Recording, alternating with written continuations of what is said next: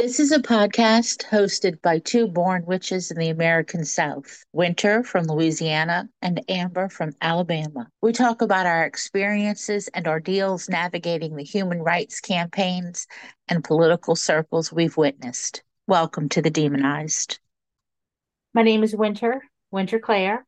I was born, raised, and still live in South Louisiana. I want to use this podcast, to give myself a voice that, for various reasons, I feel has been silenced, with my contributing to that. I'm a lifelong liberal who was a Democrat for many years, and now I consider myself in a political wasteland. I am an advocate for the rights of female human beings, girls and women. I've done a lot of different jobs in my life. I've done a lot of different volunteer advocacy work in my life, and all of that has brought me here. My name is Amber. I am someone who currently has a really lovely life, a very quiet life. I'm married to a physicist, and I'm currently a stay-at-home cat mom. So life is good. My earliest memories, my entire life, I've wanted to be an advocate for women and girls, despite a difficult childhood, being raised as an only child by a cruel, narcissistic, abusive sociopath of a mother. I still always wanted to help others. My early childhood and adolescence and early 20s were basically spent surviving. Went to all girls private high school, and as a poor child of an abusive parent and a nerd and an introvert, I stuck out like a sore thumb, and was always bullied.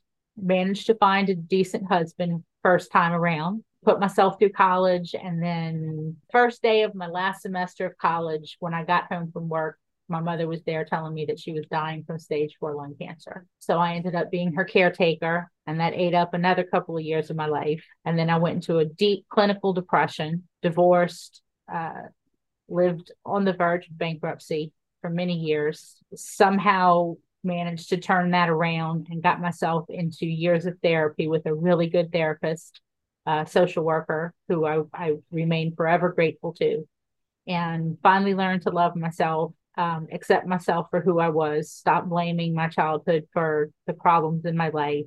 And pretty much one of the first things I did when I figured out that I was worthy of love was started to do what I could to advocate for women and girls. And I was fortunate enough to be able to do that for a few years, in a variety of ways, which, will definitely make itself into future episodes of the podcast.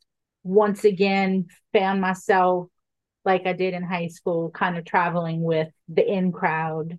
Again, felt like I stuck out, that I was different and always on the outskirts, the outside. And in about 2016, I really started to feel like I wasn't that my time in those places was over for a variety of reasons, and have spent the last few years premenopausal and menopausal, exploring the past phases of my life, what I've given up to remain true to myself, what I've contributed, what I feel have been my failures. And it would be lovely to talk about those things with somebody like you, Amber, and maybe guests at some point in the future. But to talk about those experiences that I've had and that we've had, as personal and as representative of the experiences of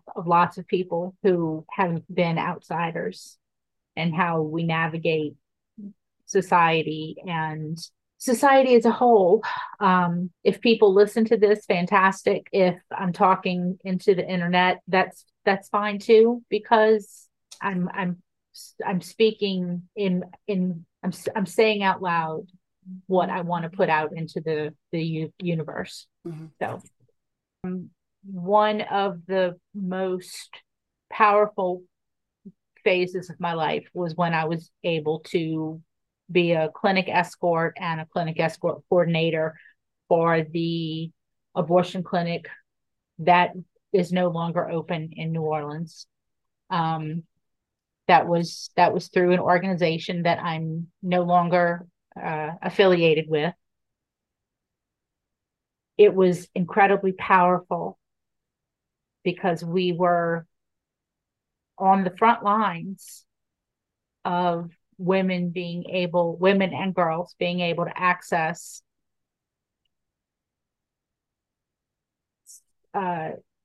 abortion health care. And we were doing this at one of the only 3 clinics that were remaining in Louisiana, which of course were immediately shut down when the Supreme Court overturned Roe v. Wade. And we were there because there were protesters, anti-choice protesters at the clinic, and the clinic had requested us to be there for the patients coming in. And so we trained in 2014 for a time when Operation Save America came in to New Orleans for their conference.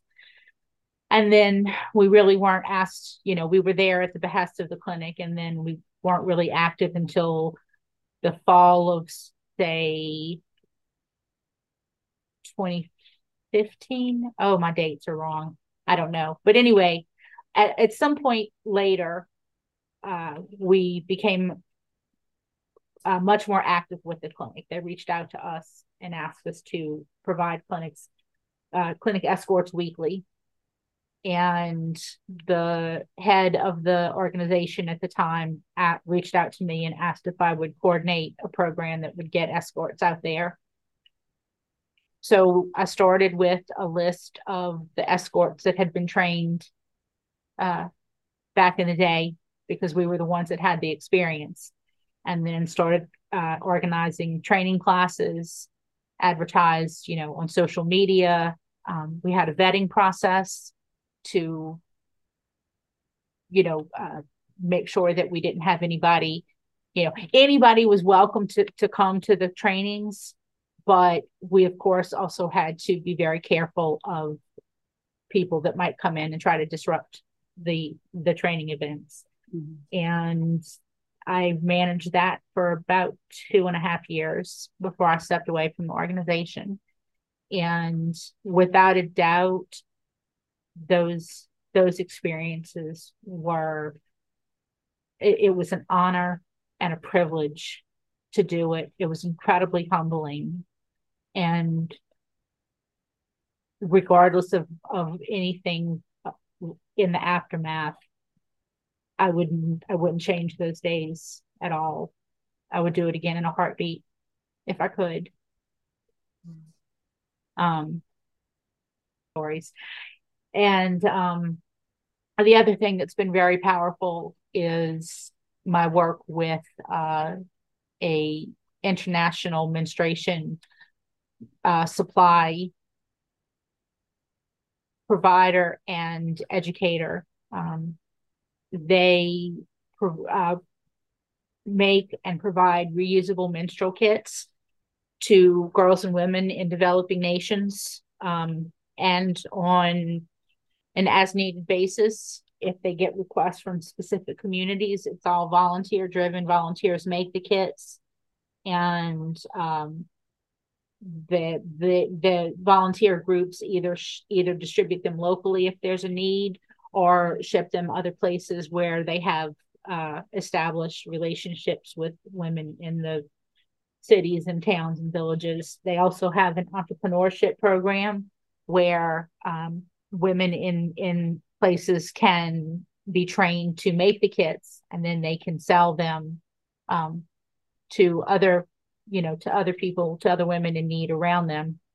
And because New Orleans had such high levels of poverty, the New Orleans chapter realized that there was a need for education and distribution right there in our backyard. And so before the pandemic, we had started organizing classes where we would go talk to girls in school and give them a talk about menstrual health and the changes that their body would go through puberty.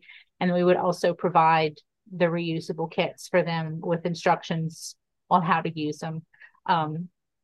That was very interesting because there's so much shame and stigma attached around it. Um, it took a little bit of getting used to on my end to be able to go in and say, okay, girls, you're gonna hear words like vulva, vagina, clitoris, anus, ovaries, and the girls would either giggle or like hide their faces in shame or put their heads down. And I would always follow that up with, we need to have a frank, honest education, a talk about this. And the best way to do that is to know what the names are called. I'm not going to sit here and say, talk about your vagina and call it a hoo-ha. And that would get a little laugh. And so there were lots of amazing experiences that came from that as well. I don't believe that the New Orleans chapter is active anymore. I've reached out a few times and I haven't gotten any response. I would like to start that up again just because there's such a need for it. And now that, Louisiana has always been in desperate need of age appropriate, comprehensive sex education. And particularly now that girls and women no longer have the option of abortion. Not that they had it easy before Roe v. Wade was overturned. It was still made very difficult and expensive to get. But that's something that I still think about and am passionate about and would like to begin in some way again. And I've got like probably 60 kits ready to distribute. And honestly, I've tried to get people to take them, and I can't get like libraries or shelters or anything to take them, which is super confusing. But so those are two of the advocacy volunteer things that I was involved in that were incredibly powerful on a personal level, and I felt that it was very impactful in the lives of the women and the girls that I was talking to and assisting as well. I wish we'd had someone like you in Catholic school. Not that they would have allowed you in, but I wish we had you tell us, because what they did to us at St. Bernard in Coleman, Alabama, was separate the girls from the boys, of course. And maybe sometimes in some instances that's healthy, but this was done deliberately to keep the girls ignorant. We were basically told we were whores. We were told we were evil. I'm not going to go into all the stuff that leads to adoption trafficking, but we were told the normal stuff that they tell girls, like, you'll rip open, we'll take your baby, it'll be given to a good Christian mom and not you. And this was told to us by a tall blonde woman with an ugly hatchet face, and she was so skinny, the type A type. She looked very like a hatchet witch from a fairy tale. A witch in a bad way, not the kind of witch that we are. Very much like a evil queen from a fairy tale. Like the evil queen, like think of someone like Bloody Mary, or what was the woman in Eastern Europe that bathed in the blood of young girls? Bathory. She had that long hatchet face and real skinny, type A type. And I don't know, she must have dyed her hair, a blonde to look like Aryan Christian Nation, because I don't think it was natural. But she said all these ugly things to the girls and scared us and said abortion was evil. And I was the one who would never wear that little foot pin that they gave you to wear in Catholic school. And she got right at my face and said, "We are pro-life here." And I was like, "No, I'm not."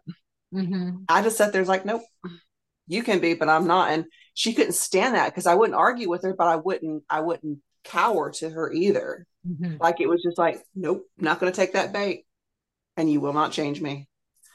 And I was just unmovable and unshakable. But the weird thing about what she did to us was she basically told the girls just enough about our system, nothing about period sanitation. Sanity is a good word too, because they would treat it like it was an insane thing when it's actually a natural biological thing, like you were telling the girls that you were able to mentor. But she the boys, she taught the boys all about their biology and ours.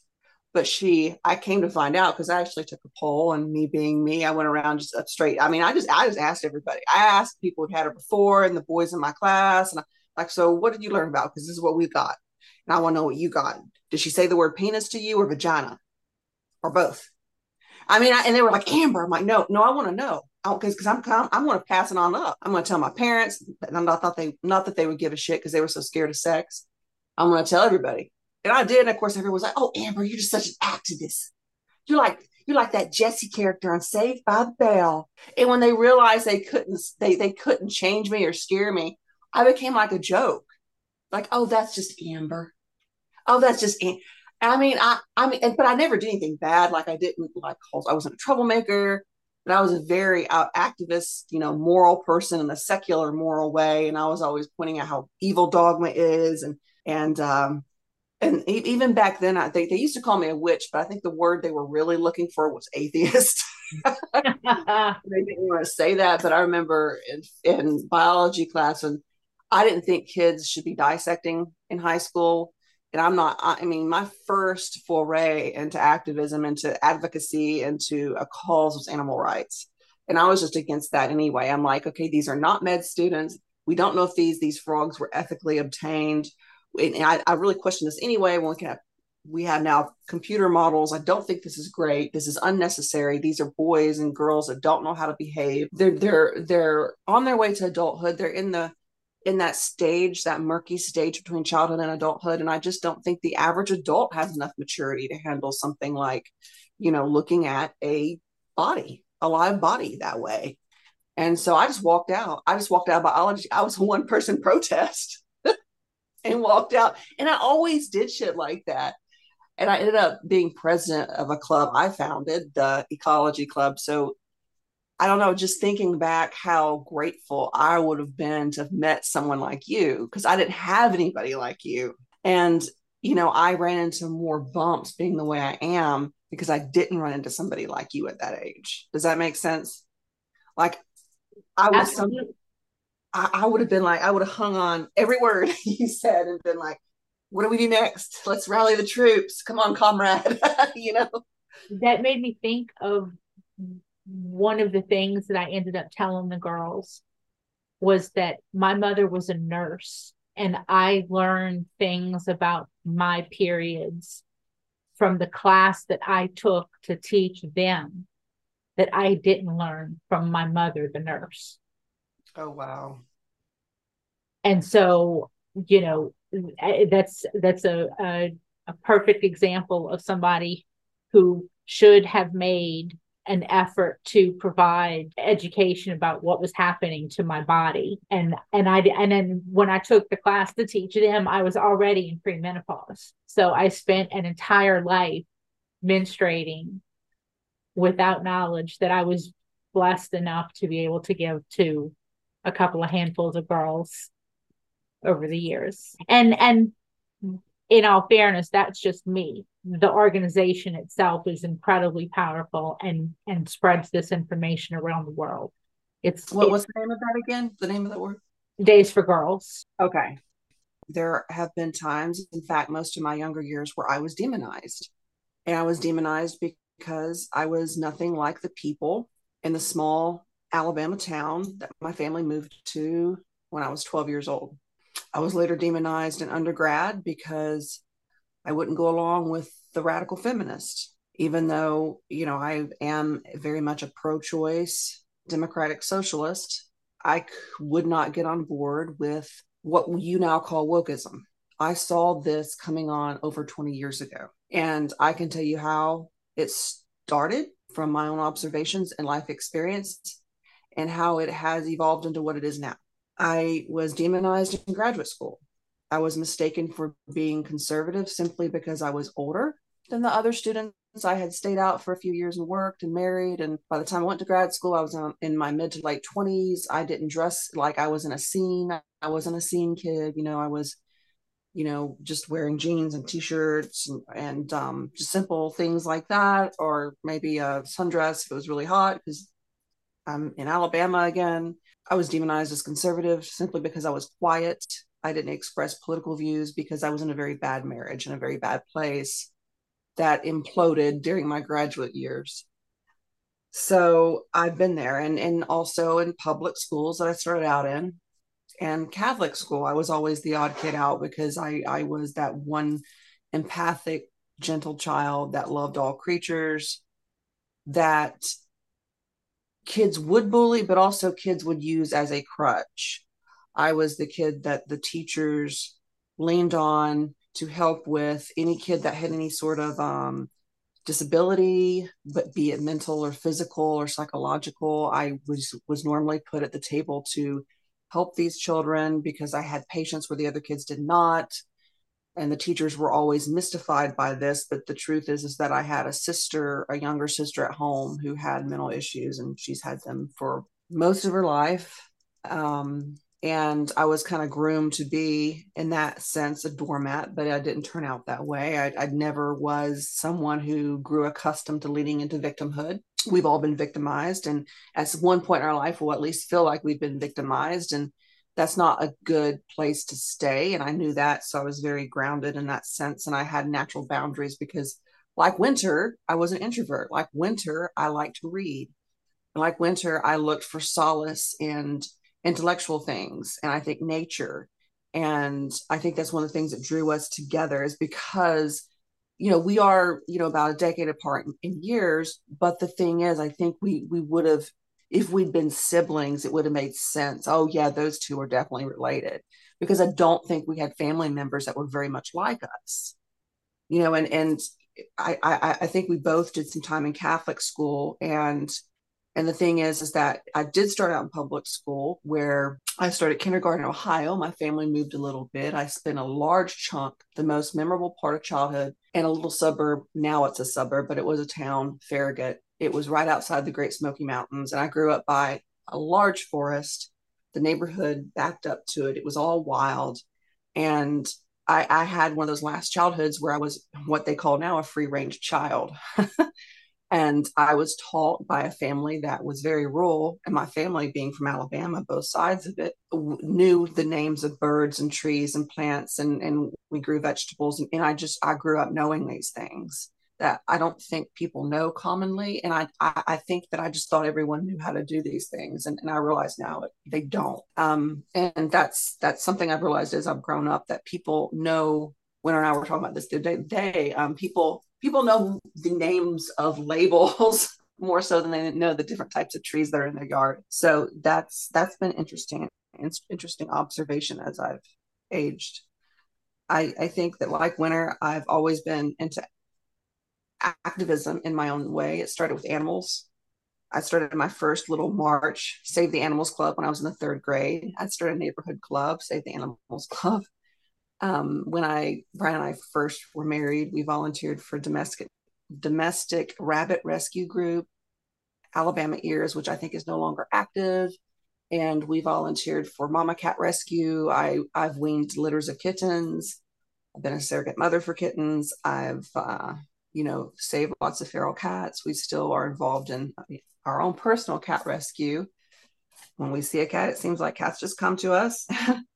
And I think, that love for cats and nature, and having an herb garden at the age of 12 definitely grounded me in nature. And so my first inclination toward being an advocate for anything were for those who couldn't speak at all, or at least not speak in the sense that humans find intelligent. And personally, I don't think humans are intelligent enough to understand the intelligence of animals and plants. We're just now understanding the network under the forest floor, the mycelial network. We just now finally get it. So it's something that I intuitively knew as a child. And my thing was always being a voice for nature. And I remember one project I did, I entered a science fair in fifth grade, and in my project was on deforestation back in that, like, 1989. In 1990, I was talking about how the planet, we were losing our trees. And that definitely set me on a path where I accidentally became a human rights activist.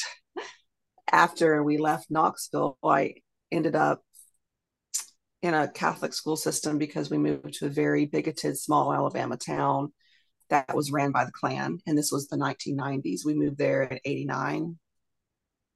And even in the 90s, it was Klan ran, the Ku Klux Klan. That's the Klan I'm talking about. And it was weird. I have a lot of things that I still can't talk about from that period because it's very weird. The people were weird. And I'm not saying that I saw people running around those bed sheets. I didn't.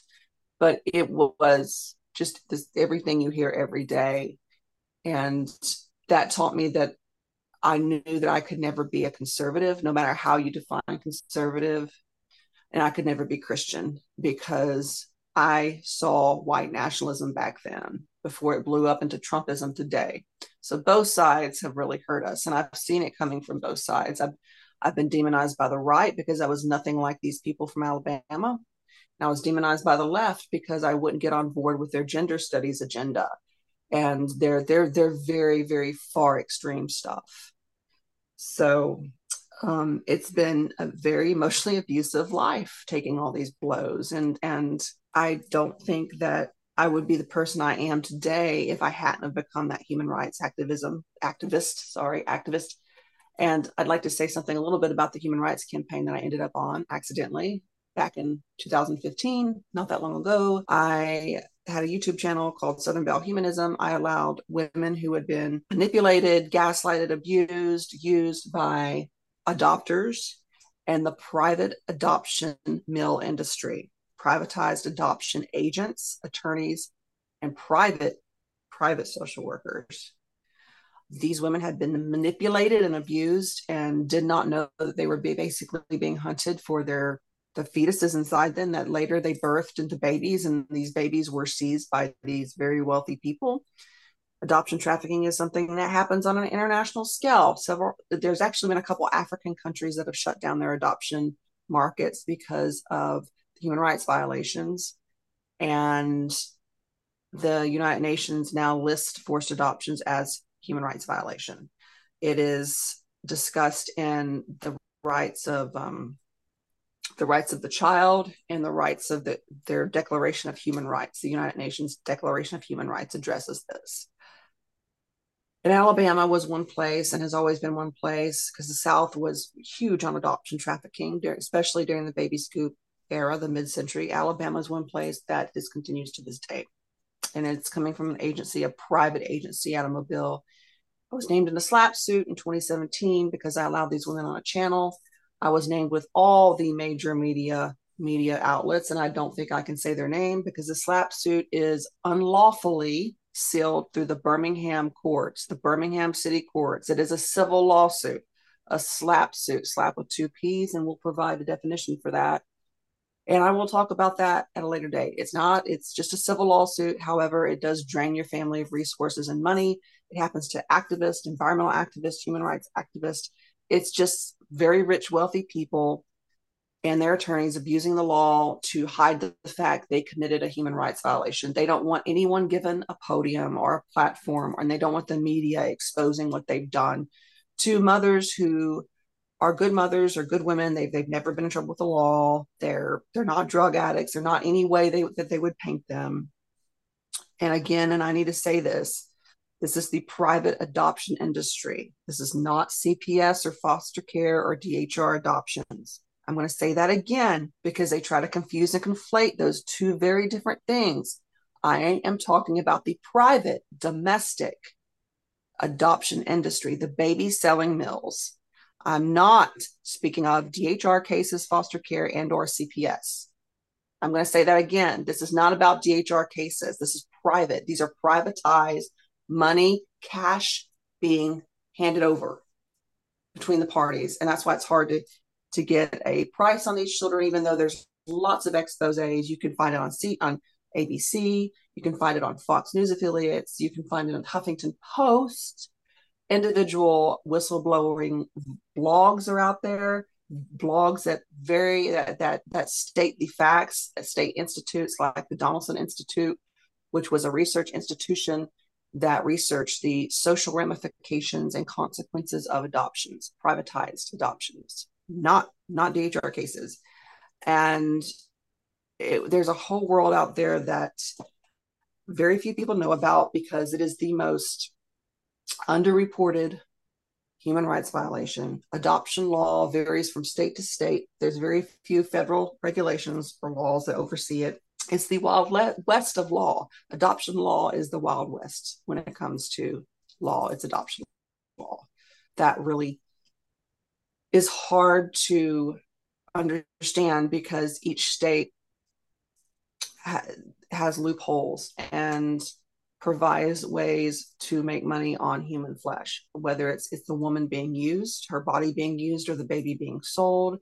A good example of them would be Scott Peterson. Peterson is spelled S-E-N, not S-O-N, his last name, and Winter will link all this. We'll link all this, but he is going to do time in Utah, Arizona, and Arkansas because he basically committed Medicaid fraud by bringing women over from the Marshall Islands and forcing them to give birth and taking their babies and selling them to mostly rich white people who were infertile and couldn't have babies of their own for various reasons. And this is just one case, but it's a huge, big case that blew up that was reported on. However, a lot of people, when this hits the press, a lot of people ignore it because there's a lot of adopters out there who realize that they got children through very unethical means and very shady means, and they didn't ask enough questions. Now, the FBI got him on Medicaid fraud initially because that's what they could prove when they were able to dig deeper. He was charged with child trafficking, sex trafficking, and forced prostitution. He had many of these women kept in a home. They never received any sort of health care for themselves or prenatal care for the embryo, the fetus, or whatnot. And they were immediately separated from their child and either sent back to these camps. One was a prostitution camp for workers in the Marshall Islands. It's just a really horrific story. But this is just one example. This is one example that I talked about and blogged about. It is not the big case out of Alabama that I was named for in a slap suit with major media outlets. But that'll be an episode all of its own. Now, I never had a dog in this fight, this human rights campaign. I'm not an adopter or an adoptee. I'm not a woman, a mother of lost to adoption trafficking. And that's what they are called, mothers of lost to adoption trafficking.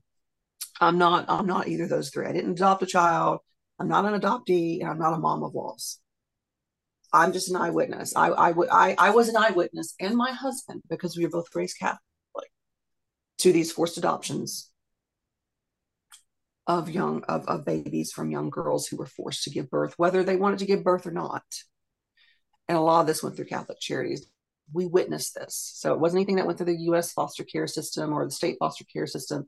This was basically a human rights violation that religion imposed upon Americans, American teenage girls. And we witnessed this as young Catholic kids, the forced adoption of forced birth against teenagers. This happened to teenage girls. We witnessed it, and it's happened to older women as well. It's happened on every continent, mostly in Christian countries, because Christians were the great originators of adoption trafficking. This country, America, has a history of it, a very ugly history with the First Nations. It first occurred, the first forced adoptions were with the First Nations when the white settlers came over here. So motherhood has never been honored in this country, even though we shame women for choosing to be child-free. Motherhood has never been honored unless you do it the Christian way, the white nationalist Christian way. One of the things that I was thinking about that struck me when you were just retelling that is the fact that when we first spoke of it, I was struck by the fact that no one in the leftist circles seemed to see what was happening with the women. Mm-hmm. And right. I don't know if this is something that you said or if it's something that I said in my head and just carry that memory. And I remember thinking, well, that's because they wanted to keep their children. They're the wrong kind of victims. Yeah. Mm-hmm. Yeah. I think I told you I ran up against the left because a lot of these women did want to keep their children. They didn't want to have an abortion. And that's what being pro-choice is about, right? Like some were forced to give birth, but some were not. Some actually made the choice, but their families still forced it upon them by making them homeless. I mean, I have two acquaintances that were kicked out of their house, and that's how they ended up at literally a shelter or a friend's house, and that's why they were forced to. The agency actually hunted them down. They hunted them down like dogs. Let that sink in. That happened in this century. Um, I have one friend from grad school when she was somehow in the 1990s, the boomer generation changed the age of adulthood to 19 in the state of Alabama. So her first year of college, she got pregnant and she had been sexually, abused. I know she'd been assaulted and raped before and all that. I'm not sure what happened here, but she found herself pregnant and she can't really, she writes poetry about it. It's not something she's going to talk about on a podcast like this. So I'm not going to, of course, I would never disclose any of these people's names, but I know her. Like I know her. She's a friend. And I'm one of the only people that know exactly what she went through. She was basically kept captive by her family, forced to give birth in a Baptist church, privately arranged an adoption. They weren't even Catholic, they were Baptists. It was a Southern Baptist, of course. To this day, she has mental health issues. Now, her psychiatrists and psychologists know this, but you know what they've labeled it? Just bipolar, not trauma. Because I'm an Allah fucking Bama. Yet another example of the dismissal Mm-hmm. of women's health. But you were exactly right. I did say to you that the left told me that was just too bad that they made the wrong choice and they weren't worth taking up for. That the girls who chose to have their children were probably Christian and wrong because they made a choice not to have an abortion. And I'm like, well, I thought the whole fucking reason for being pro-choice is you get a goddamn choice. Right.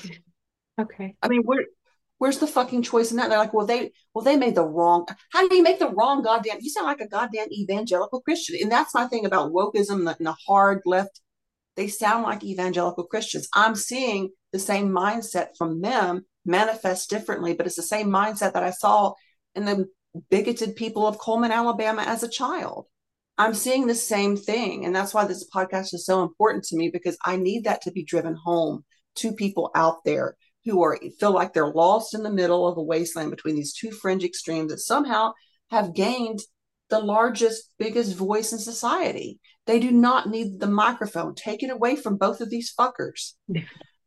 But and another thing about bumping it up against the far left when it came to adoption trafficking, a lot of them are limousine liberals. A lot of these adopters, these baby buyers, are limousine liberals.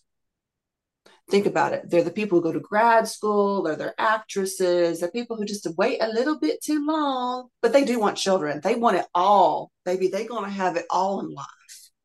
And if they can't use their own uterus, by God, they're going to use yours because you're just poor white trash and they want the white baby. So they're going to look for a white trash girl. And where do they come? To the American South. And the ironic thing is that they don't even get these limousine neoliberals that they don't even fucking get. That will never be their child. It will never be their bloodline or their genetics. They're basically housing and promoting and educating and pampering the bloodline of sharecroppers. And as a sharecropper's granddaughter, I find that funny. And maybe that will have the last laugh on them. Maybe that's their poetic justice. But now we also got to say this. A lot of these limousine liberals that be doing this baby buying be the gay men and the gender studies people who can't have children. And well, they're entitled to a family too. Actually, no, they're not. They're not. They're not entitled to a family because that means someone else's family. If they can't have their own biological child, they're not entitled to yours. You're only entitled to your own shit, people. What comes out of your vagina. You're not entitled to what comes out of someone else's vagina. Let's just be real here. And that's what they don't get. And these are liberals who are all for human rights. Well, my God, they ain't. So that was a slap in the face from the far left when all these gender study people just think they need to raise babies. Well, if you want to be a member of those communities, why the hell are you doing the straight thing? Why do you want a family and 2.5 kids in a 2-car garage? Isn't that what we all want to be free from? Shit, I'm heterosexual and I don't fucking want 2.5 kids. That shit costs too much money. So you are exactly correct. I did say that to you. And that it's not just something you made up. I did say that, and that has traumatized me. But the moment I heard it over and over, like, well, they made the wrong choice, so they're not worth it. Or they're Christian, or they're conservative, so they're not worth taking up for. So what? So Christian conservative women, these young teenagers who they were really just raised that way. It's not like they made a conscious choice. They get to have their babies taken away and given to your limousine liberal friends because they're Christian conservative. I didn't sign up for that shit. When this is why I don't call myself a liberal, y'all. I call myself a democratic socialist because I don't like the word liberal. So call me a democratic socialist and the style of Bernie Sanders, Truman, Eisenhower, the New Deal. In fact, give me another motherfucking New Deal because we need one right now. Inflation is getting out of hand, has been getting out of hand. Yeah, so you were correct. And I was demonized by the left, painted as some conservative, which I definitely am not. I don't think a socialist can be a conservative. I don't think an atheist necessarily can be, or a witch can be a conservative. But by God, when you tell the left that they can't take what they want to from women, they act just like an evangelical Christian from Coleman, Alabama. And they certainly do not want to hear it. And if you get it through, they will absolutely not acknowledge it. They won't. They will not acknowledge their hypocrisy. And of course, who wants to acknowledge that they're a hypocrite? Right. You know, and certainly not a hypocrite.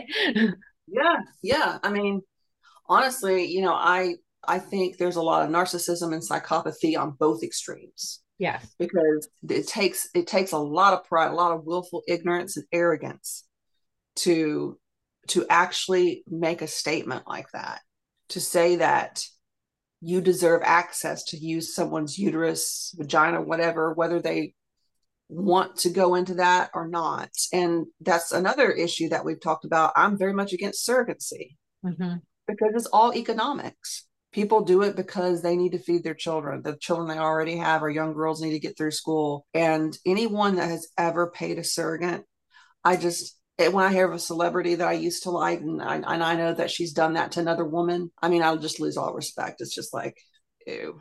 The fact that the overwhelming majority of women who make a choice, air quote choice, to be surrogate is doing so from economic necessity.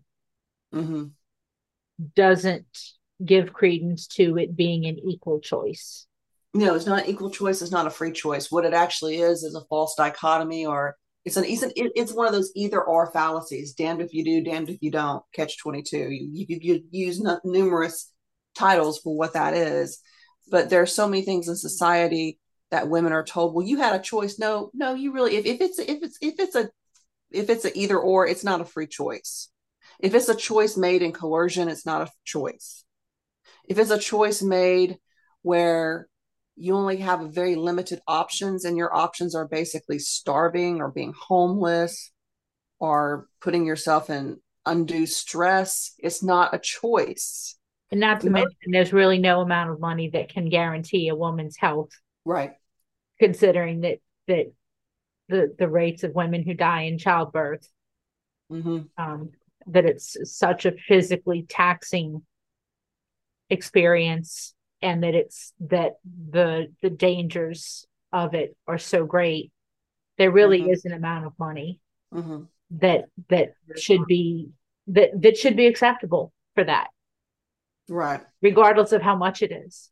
And the fact that the United States has the number one, I mean, we're number one statistically in maternal mortality for all industrialized nations is just disgusting.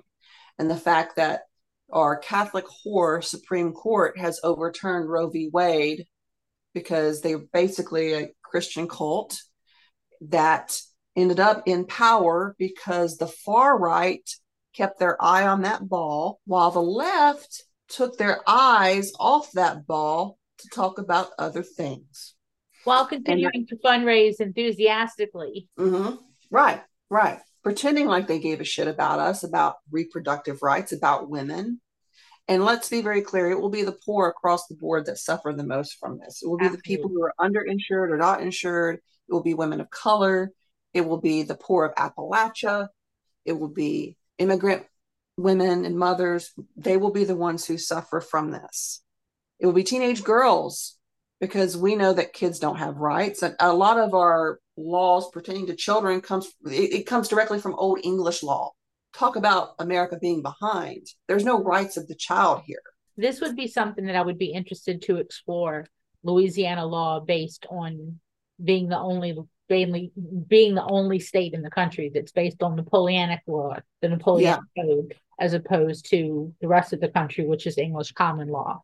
Well, the rest of the country, English common law does treat children like property. And I'm imagining that Napoleonic code would be even worse, because women are also technically property still, Mhm. and under the Napoleonic code. um, when you were discussing the populations that would most be impacted, and you said, the poor Appalachian women, and I was reminded of a piece that I was reading from an incredibly far left website yesterday, that was talking about a presidential candidate appealing to the poor in Appalachia and basically saying that they were probably too busy smoking their meth pipes to pay attention.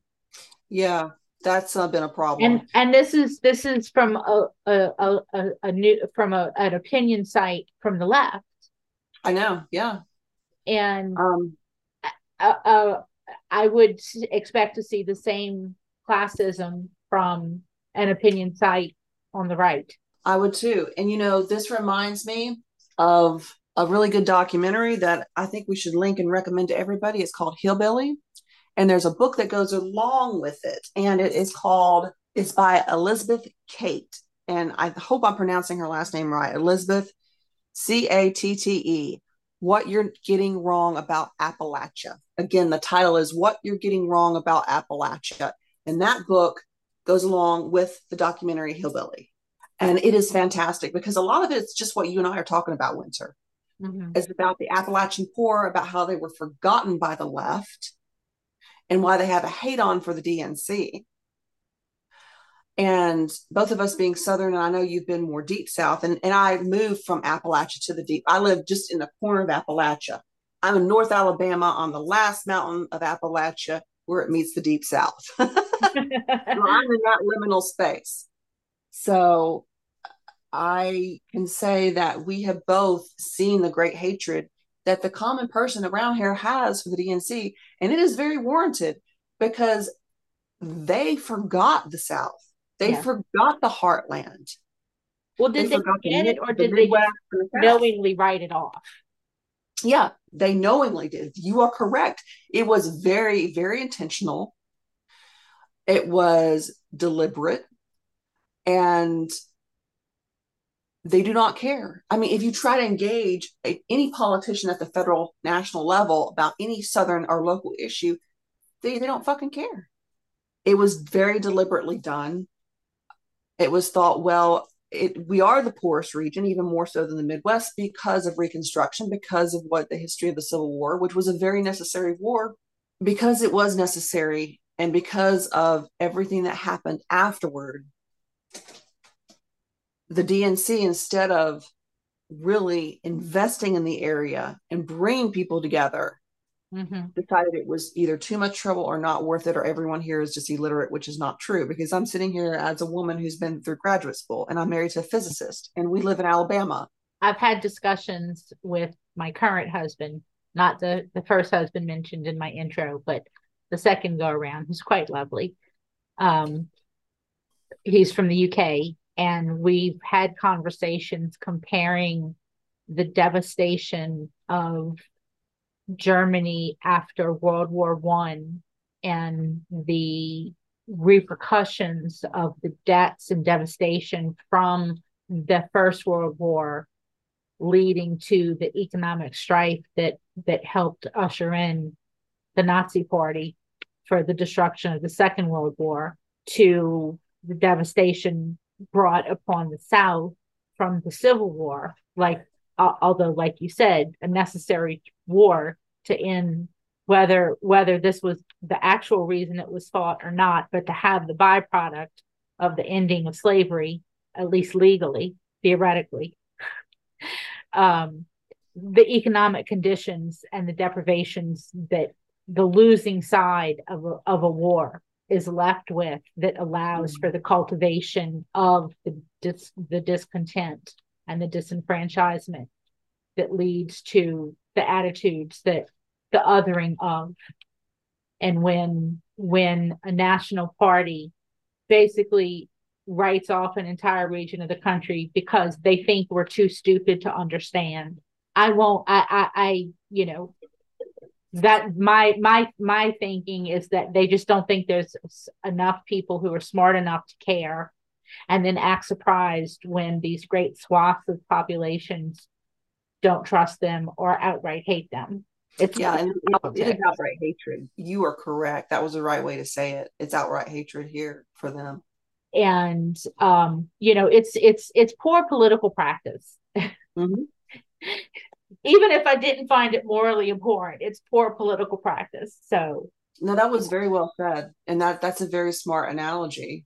for me, the desire to do this came from a point of uh, engaging in self-censorship and what I felt was silencing from the community, which turned That into you did a lot for, a community that you did a lot for. a community that I did a lot for. Yeah, Um, I mean, it was really, I mean, it was really personal what happened to you. from people who claim to, be friends and allies, from people that said that they knew me and liked me and respected what I did. And Yeah, and a lot of that was self-censorship, because I feel comfortable saying that that certain aspects of that community are vengeful and spiteful, and in a difficult world and difficult times, the desire, the energy to deal with that or confront it was just easier to step back, no, definitely. which circles back to the idea of how you came up with the name, the demonized, Mm-hmm. um, how we talk about being outsiders, and the knowledge that all of my life I've stepped back when the group of people, whether they functioned as individuals or a group, made it very clear that I was not one of them. Mm-hmm. I stepped back. Um, and that just comes from a lifetime of being different and acknowledging the difference, um, confronting it rather than ignoring it. So, and then talking to you over the course of our friendship, I've found it striking how similar some of our experiences are Mm-hmm. in Yeah. the way that we've been treated or dealt with by people, and in our reactions to that. Mm-hmm. Yeah. That's very true. So I think that,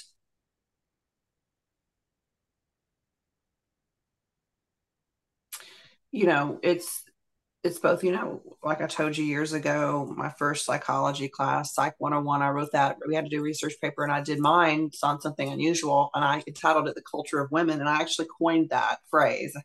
So if it's ever out there in the ether, it was originally mine. But the culture of women, and that's what I started calling it very early on at 17, 18, because I didn't fit in. And it had its own sort of dogma, just like being part of the Catholic Church, just like being forced raised to be raised Catholic and not wanting that for yourself. It's like you were, because of your, sex or whatever gender, you were, part of this culture of women. And I never wanted to be a part of that. So, and it kept cropping up in whatever I did, whether I, even going liberal and being, because I never was a conservative just because I saw their behavior when I was a child and knew that's the way I don't want to be.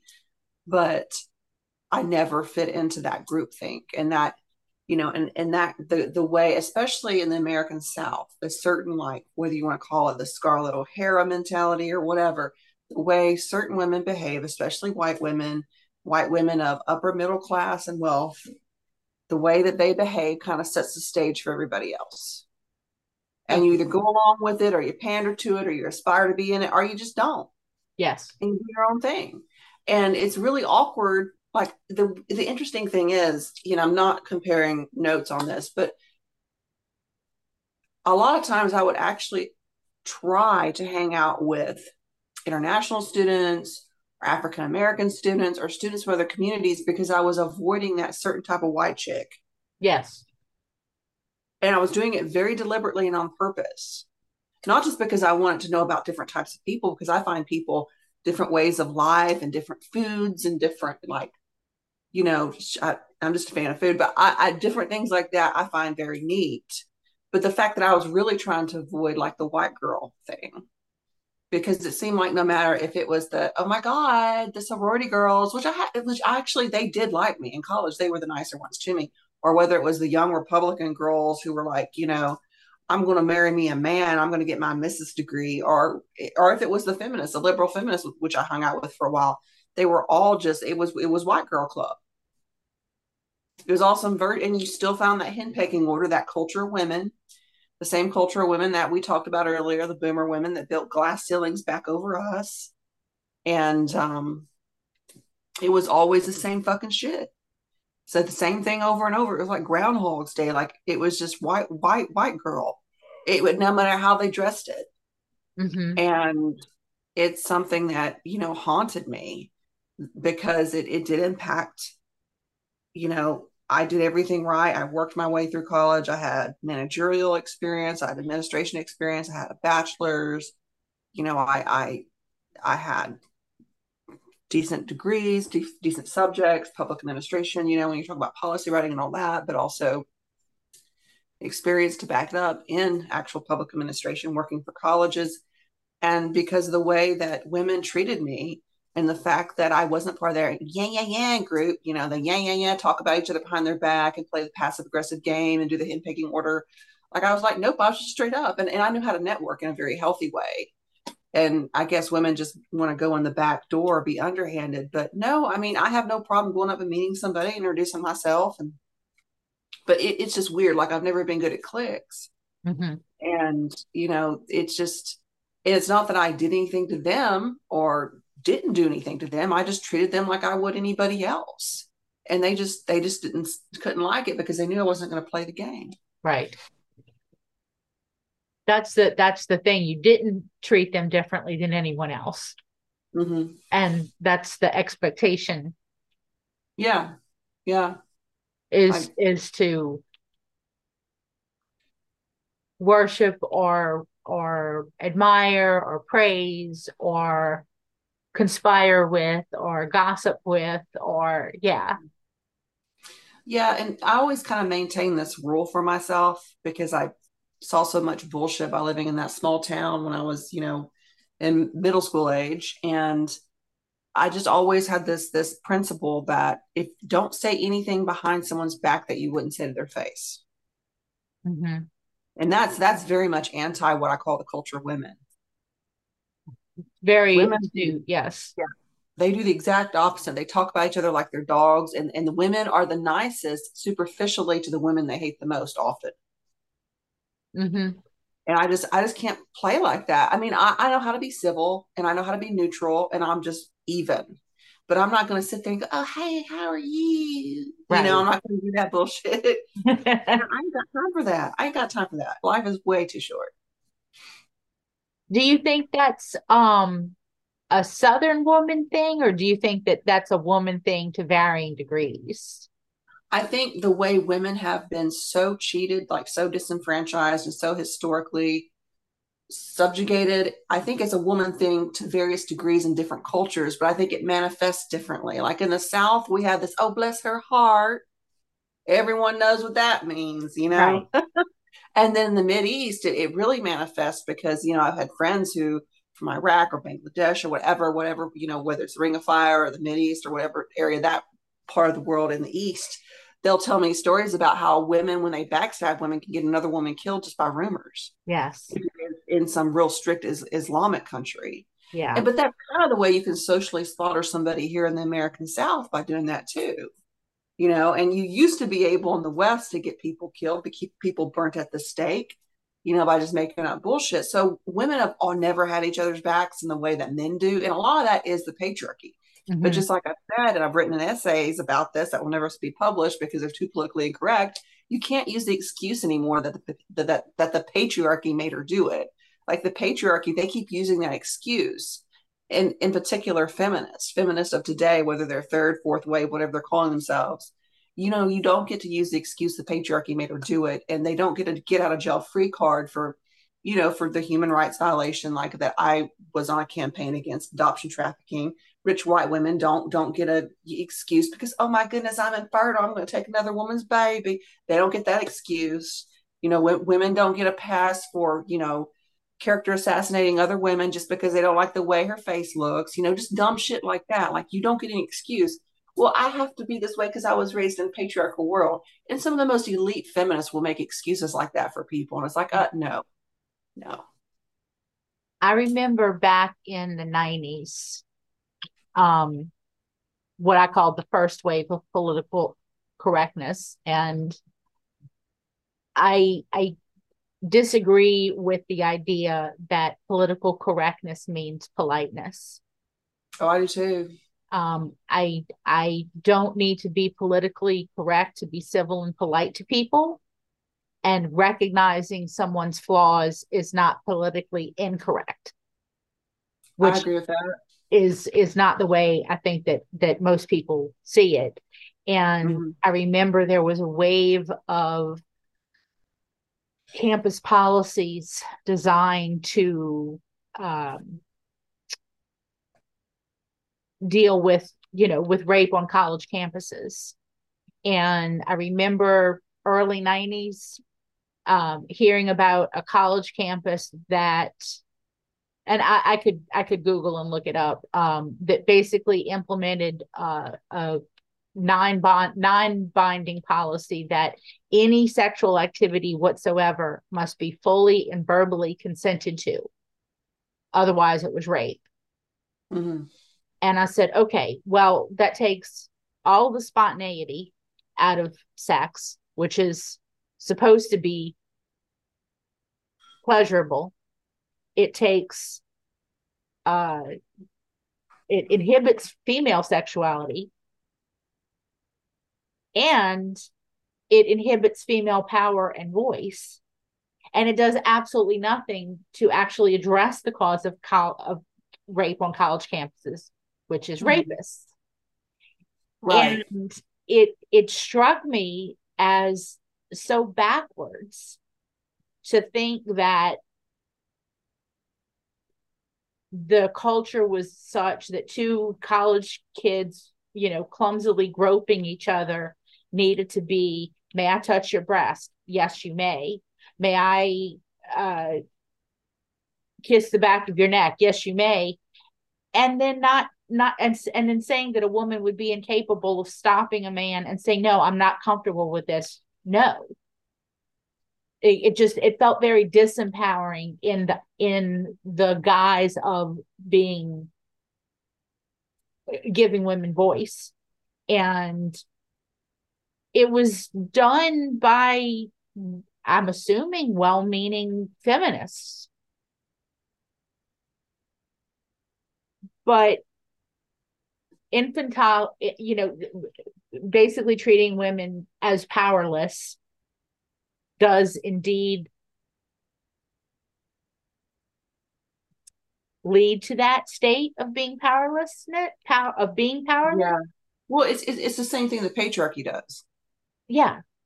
It treats you like, it basically treats women like walking infants or something. And it's just, again, it's thinking you're trying to be oh so pro woman, but you're thinking within the confines of that patriarchal subconscious where The way you look out at other yourself and other women is already a blueprint there. You're not doing anything new. Yes. Yes. And the what you were saying about this, I the talk about feminism, you said that we can't, Western women absolutely should not um blame everything on the patriarchy when they're willing participants in the patriarchy. Yeah, especially like a certain type of limousine liberal. Yes. And the whether you want to call it neoliberal, limousine liberal, and or wokist, and those are different things but overarching, overlapping. And Republican women, conservative women, they willingly, I see them as one and the same. I don't see one any better than the other. When you've got, like, for example, I'm thinking of an earlier episode of Bill Maher this year, when you got some woman who goes on there. She's some idiotic sports blogger, but somehow has a master's, but she's sports blogging about men's sports.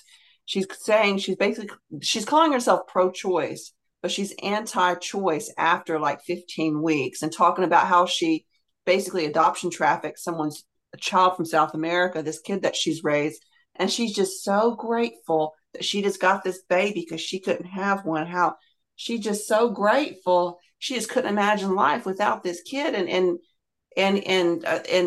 Mara is like, well, of course you wouldn't imagine life because you wouldn't have the kids, so there wouldn't be anything to miss. Right. That's just I a remember stupid that. emotional Yeah. appeal. It's a stupid statement. Say, I just couldn't imagine.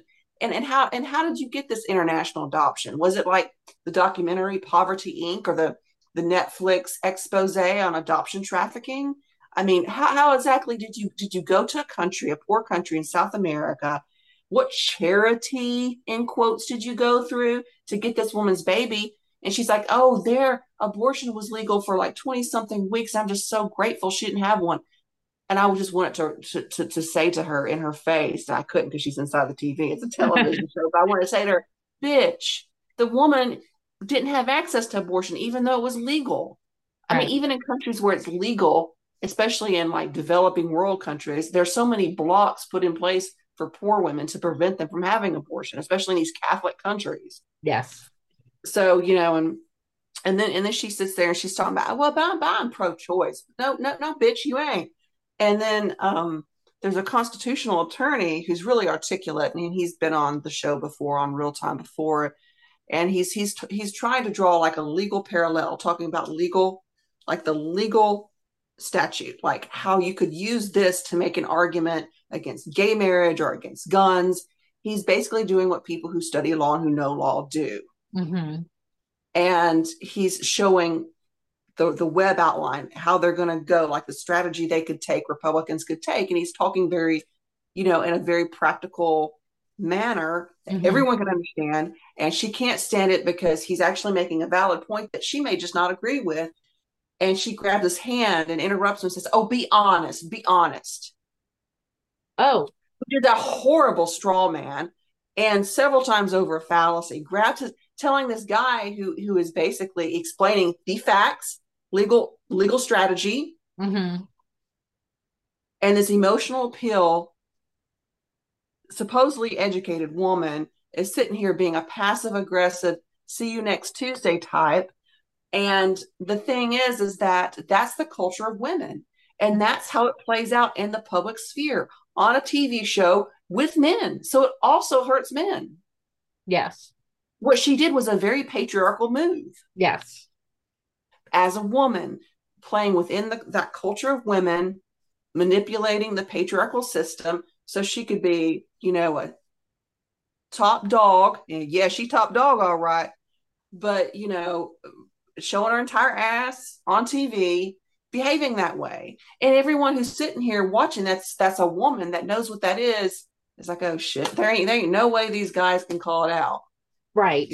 We have to be able to call out women like that in society that play dirty and use whatever, underhanded gaslighting means they can to knock down facts and logic and reason. A few years ago, it was in a Facebook group, and there was the chorus of feminists who basically said that we shouldn't blame bad mothers for abuse because the patriarchy made them do it. Mm-hmm. And I said that there are absolutely cases where an abused woman will abuse her children, Mm-hmm. either at the behest of a man or because that's her outlet from his abuse. There are circumstances where women who ordinarily wouldn't be cruel or abusive to their children will be within the dynamic of a relationship with a man. Right. However, my mother was not one of those women. My Mm-hmm. mother was not in a relationship. My parents were divorced. Now they apparently they were in a relationship, but there was no man figure in my home. And she was more than capable of being narcissistically cruel and abusive, all on her own. Mm-hmm. And she would try to blame it on her father or her brothers or her boss. But she was an independent adult woman with a child. And at some point, the excuses rang really hollow. And these women who were insistent on blaming, or these feminists who were insistent on blaming bad behavior from women on men were telling me that my lived experiences weren't valid. Thank you for listening to this episode of the Demonized Podcast with your hosts, Amber and Winter. Please check out our website at thedemonized.com for more information, links mentioned in this podcast, and upcoming episodes.